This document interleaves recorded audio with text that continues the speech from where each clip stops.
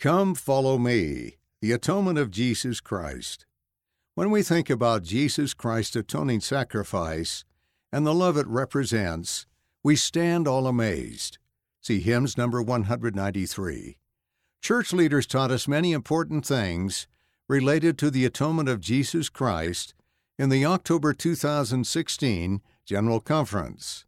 For instance, If Ye Had Known Me by Elder David A. Bednar, Valiant in the Testimony of Jesus by Elder Quentin L. Cook, Abide in My Love by Elder D. Todd Christofferson, Repentance, A Joyful Choice by Elder Dale G. Renlund, Am I Good Enough? Will I Make It? By Elder J. Devin Cornish, The Master Healer by Carol M. Stevens. Find these and more at conference.lds.org.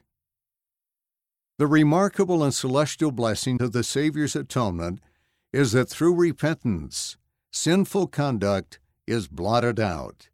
Elder Quentin L. Cook, Quorum of the 12 Apostles, October 2016, General Conference.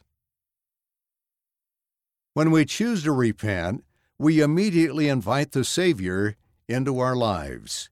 Elder Dale G. Renlund, Quorum of the 12 Apostles, October 2016, General Conference. Share these cards. Give yourself an easy reminder to think about this month's theme.